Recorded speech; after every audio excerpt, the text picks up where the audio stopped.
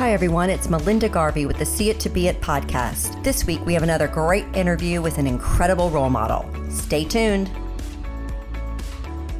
Hello, everyone. Welcome to this episode of the See It to Be It podcast. I'm your host, Melinda Garvey, and super excited as I am every month because I get to talk to the most amazing women. And I'm excited to bring you yet another incredible role model. Her name is Sherry West, and she is a former corporate executive turned advocate for young women by founding her organization called Live Girl. And we're going to dive in and talk to her about this super cool organization. But first, welcome, Sherry. Thanks so much for being on the show. Thank you so much, Melinda. I'm delighted to be here and I love your podcast. I'm a big fan and I believe that conversation is the catalyst to change. So I'm excited to talk today. Excellent. Well, first, everybody knows I like to talk about what that big dream was growing up. When you were young, what did you think you were going to be doing? And sort of what does your path look like getting to where you are today? Great question. So I actually grew up on a farm in Michigan. And so in terms of big dreams, it really was just my parents always telling me that the sky's the limit. You can be and do anything you want to do. And so really the big dream was to get off the farm and go experience the world, which I was able to do after college. And I got my undergrad and master's at Michigan State University. I actually went to work in corporate America, first at PepsiCo and then GE, and had the opportunity to literally travel the world and see the world. And that really was the dream, was to get out and experience this amazing, wonderful world. That's great. I think that whenever I talk to women who've been in the corporate world, I often get jealous. I'm like, oh gosh, that would have been so fun early in my career, to be able to do that. And then I talk to women who are sort of close to, I have a good friend who is in kind of the C-suite. And, it just got really, really hard. Travel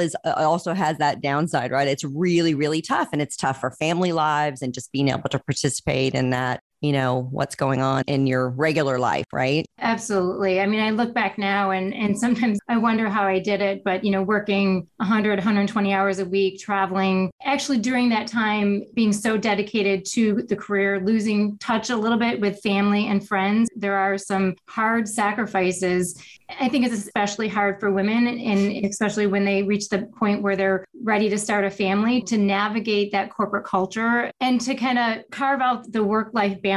Yeah, unfortunately, work-life balance is pretty much non-existent. And I think that certainly we got a big, big taste of how non-existent it was when COVID hit. All of a sudden, the kids are home and under the feet. And what do you do? Anyway, well, I want to kind of talk a little bit about your background, because I know that what you're doing now really was spurred on by some of your experiences in corporate America. And certainly we've all heard them. We watch the news, we read the Wall Street Journal and, talking about just the discrimination and things that are going on with women in the corporate workforce. And unfortunately, it's still happening.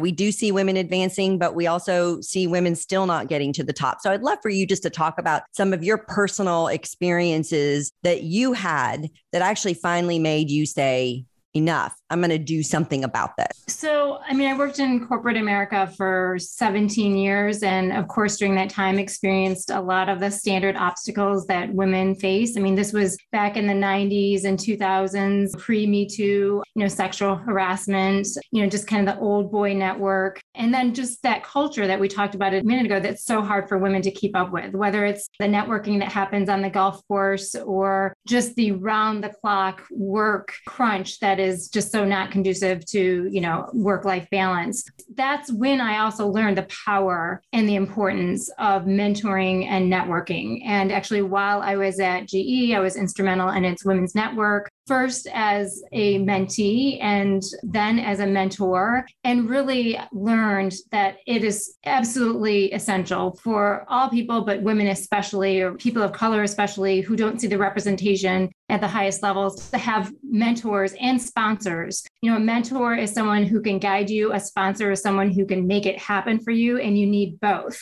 I was lucky in GE to have the women's network and to have kind of a little bit of structure, but then really, I think along the way, I became a parent to 3 beautiful humans and 2 boys and a girl, and seeing the difference in their experience and the difference in their access to mentors, and realizing that it's especially important for girls. And that is when, like you said, Back in 2014, I said enough. I left the corporate world and I founded Live Girl as a way to pay it forward to the next generation of fierce female leaders and to really make a difference for this next generation.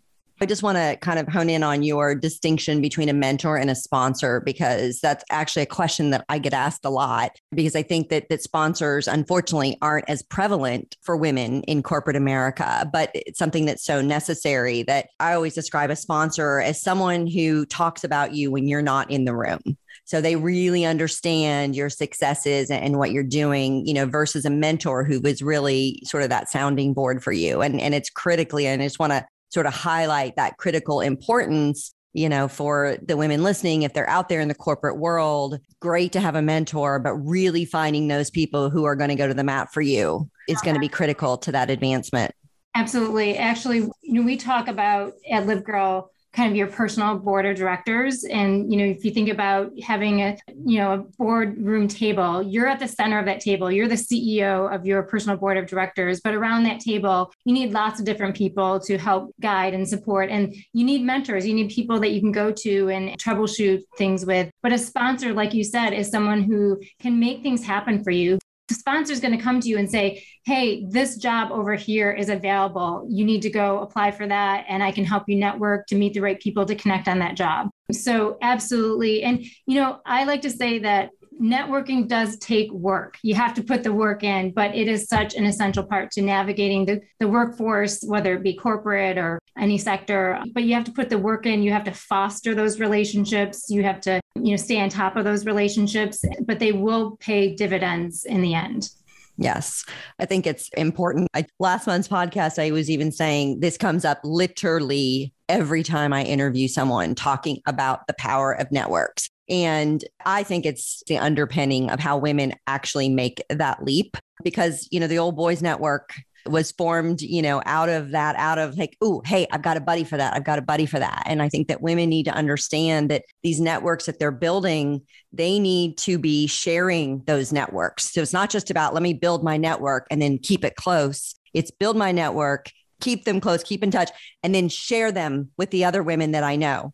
It's about this abundance. It's about paying it forward. And I think that that's really how they grow and how it becomes so much more powerful. Absolutely. I like to say that not only do we need to take a seat at the table, but we need to pull up a chair. And, that's really what Live Girl is all about. It's paying it forward. And I think as we progress in our careers, I think, initially when we first start out, 100% of the focus can be on that individual career. But then as we progress and become more senior and become more powerful as women, we need to spend more and more time to pay it forward and to make sure that we're bringing the younger generation of women along with us. And, just on the networking topic, because I'm so passionate about this, we at Live Girl, we work with girls starting in grade 5 and go through college. And we have a college age program called She Works, which is a career readiness and internship program. And, some people have asked me, why do you feel that it's so important to have, a college age career networking program? And I say, because Forbes will tell you that 91% of college students get their internships through networks. And most of that is familial contacts.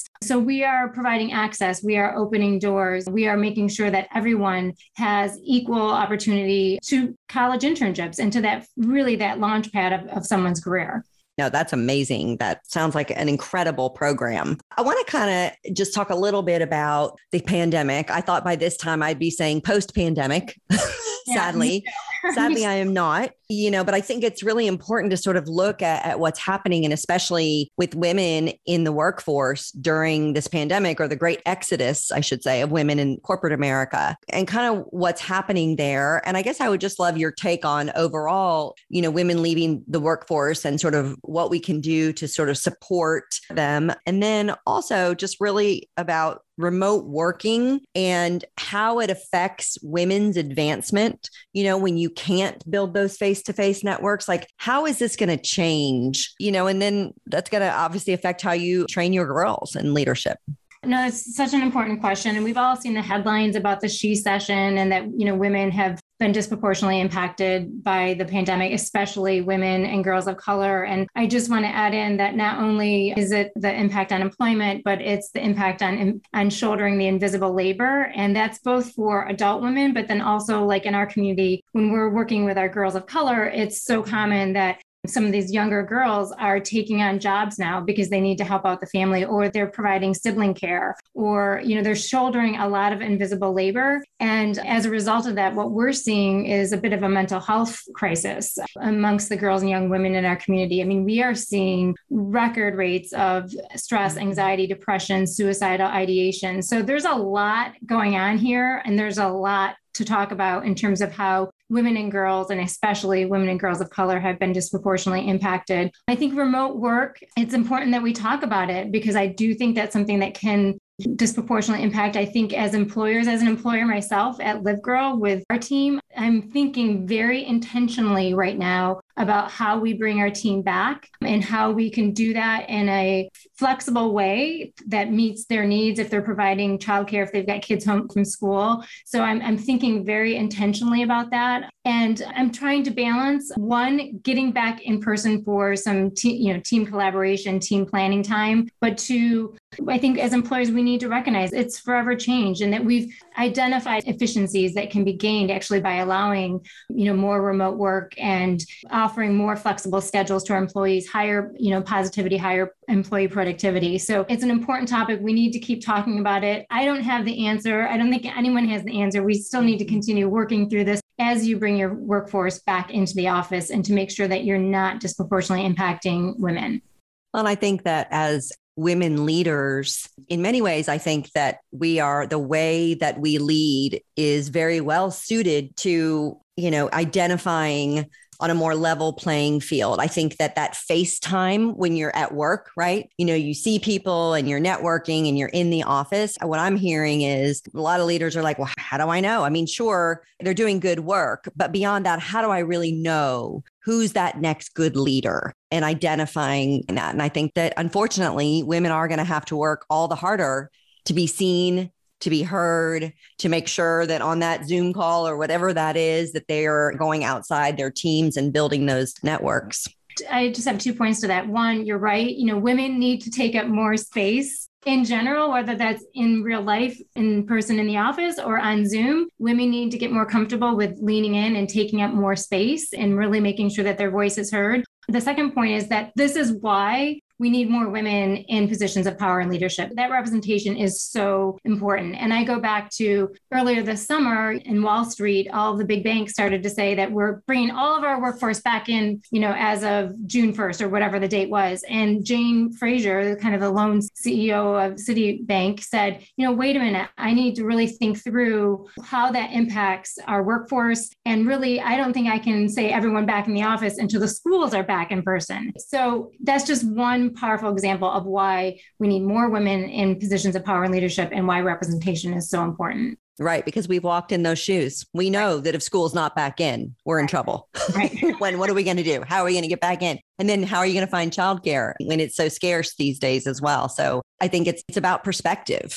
It's a very, very different perspective that women have on this. So let's talk a little bit more about, you mentioned mental health and the challenges and what you're seeing in record numbers with young women. And what do you think is happening with young women, young people in general, really this generation, and sort of the mental health challenges? And what can we do to help them move past that? First is we need to move mental health front and center. And I think we need to get proactive and we need to keep talking about it and keep addressing the stigma around mental health. I mean, I will tell you that both as a parent and working with youth, it's so prevalent right now in terms of, the stress, anxiety. I think the isolation has hit some people harder than others. There's different psychological theories on this. I just heard one the other day called the cave theory, that the human brain prefers what it knows. And for many, we've been in a cave, we've been more isolated. And so that is our comfort zone now. So it's like we need to address how we bring people back into this socialization and making connection to gain the confidence that they need. and just, taking it easy to give everyone needs to take a break, whether it's yourself or for the youth, to make sure that they understand that the self-care is the most important thing right now. And how do you think that the leadership training and programming that you've put together for these young women just helps strengthen them? So our work is really skills-based. So we have a very specific leadership skill map where we identify the skills that young girls and young women need to become confident, inclusive leaders. And it starts in middle school, really, with teaching them how to lead themselves. There is building the self-esteem and the social emotional intelligence and the empathy, which are the key building blocks of a confident, inclusive leader. And we build empathy by teaching these girls how to build authentic bridges to people whose lives are different from themselves. If we all stay in our own little homogeneous bubbles, we're never going to change the world. We need to really connect with people who are different from ourselves. We need to listen more, and we need to build those authentic bridges so that we as leaders can rise up then and have solutions that help everyone. So that starts in middle school and high school. We start to give them the skills to lead other people, whether that's everything from public speaking to conflict resolution. We give them opportunities to lead community impact projects. And then, of course, in college, we're giving them the skills to lead in the workforce. And that is, leaning in, it's the networking, it's, again, the public speaking that really takes through all different ages. But it's really giving these young women the skills that they then can feel the confidence to lead. Yes. As you were saying all these things, I was like, well, everything is narrowing that confidence gap. Right. That's so prevalent in women. And really, I love how you hone in on the specific skills, like really giving them the skills, not just the rah, you can do this support, but really helping them understand what it takes. Helping them feel comfortable busting the gender norms, right? Which emerge as young as age 5 or 6. That's when boys versus girls deviate and girls start to identify really smart people as the opposite sex. So it's really giving them the confidence to break those gender norms, giving them the representation to know that it's possible, giving them visibility to diverse role models so they know it's possible. And, it's really in middle school where a girl's confidence plummets and never recovers. And so that's where we're focusing in, starting in middle school and going from there. That's awesome. So a little bit about you personally. Is there sort of a go-to piece of advice, either something that you were given that you always go to or something that you always love to give out? Is there something powerful to you?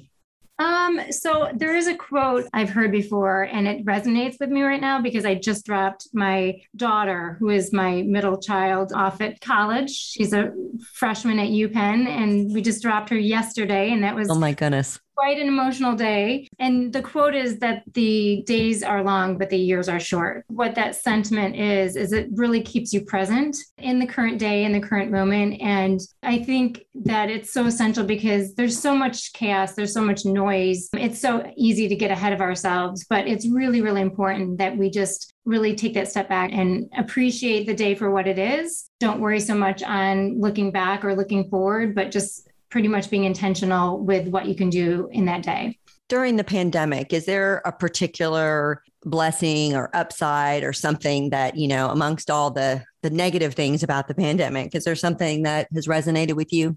Yeah, for our family, the silver lining was definitely the time together. So I have 2 college students and a high school freshman, and my husband who, prior to the pandemic was doing a long commute and not home that much. I forget the count now. I think we've lost count, but we had like 160 family dinners in a row. And just the time together, was a gift. And I think something that 20 years from now, I'll look back and think, wow, we had that time together with our kids at the time, like when they should have been away to college, but they actually were home doing remote school. To have that time together was a gift that we'll always cherish and always be grateful for. And also, we got a puppy during the pandemic. So. Oh, you're one of those, huh? We're one of those. Lucy, our puppy, came to us during the pandemic, and I still can't even remember why I agreed to it, but I did. Probably because somebody else said they would take care of it and do all the walking and all the feeding. I also have a freshman in high school, so I understand. We got ours 2 years ago, but still, I'm like, didn't you make all these promises? Hang on a minute. Right. That's right. Tell us, how can we get involved with Live Girl? If someone has a daughter, maybe who they want to be part of your program, or if we're just somebody who wants to maybe be a mentor or help in some way, or I don't know if you have donations, how do we get involved with you? Yeah, no, you can find us at Go Live Girl, and our website, we're all over our social media. And if you're a girl anywhere, we have both in-person and digital programs year-round, free of charge. We have 8-week programs. We have special events, workshops. We have a Listen, Learn, Act conversation series. We have our Confident podcast. We've got a lot going on. So definitely, I hope for all of your listeners, whether, you're a girl in grade 5 through college or just, an adult woman that wants to better understand how they can support the next generation of fierce female leaders, we hope you reach out at Go Live Girl. That's awesome. And I just want to underscore that you said your services were free of charge, yes, which is incredible during this time. I mean, this is a true labor of love and a mission for you. And we're so lucky to have women like you who have done the time and now are giving back and sharing all those learnings. If I can just mention one more thing, and sure, it's true, it is a labor of love. We do have a free program called She Cares, which is free one-to-one mental health mentoring. It's on Zoom, so a girl or woman anywhere can take advantage. But again, as we talked earlier, there's a lot of young women who need the support of a mentor right now, and we're there for them. And that's free. Well, Sherry, thank you so much. It's been wonderful talking to you and just learning about your background and your organization. And we certainly will be watching you to see what you all do next. I'm sure that we will have a next generation of amazing leaders, in no small part because of you. We do. Denzi is truly impressive. So it's been a delight talking to you, Melinda. Thanks for everything you do with your podcast. Thanks for listening to the See It to Be It podcast. For more female empowerment, inspiration, and advice, subscribe to our free weekly newsletter featuring a new woman to watch each week, and check out over 1,000 more featured women at onthedotwoman.com. Know someone we need to feature? Reach out at onthedotwoman on Twitter, Instagram, and Facebook.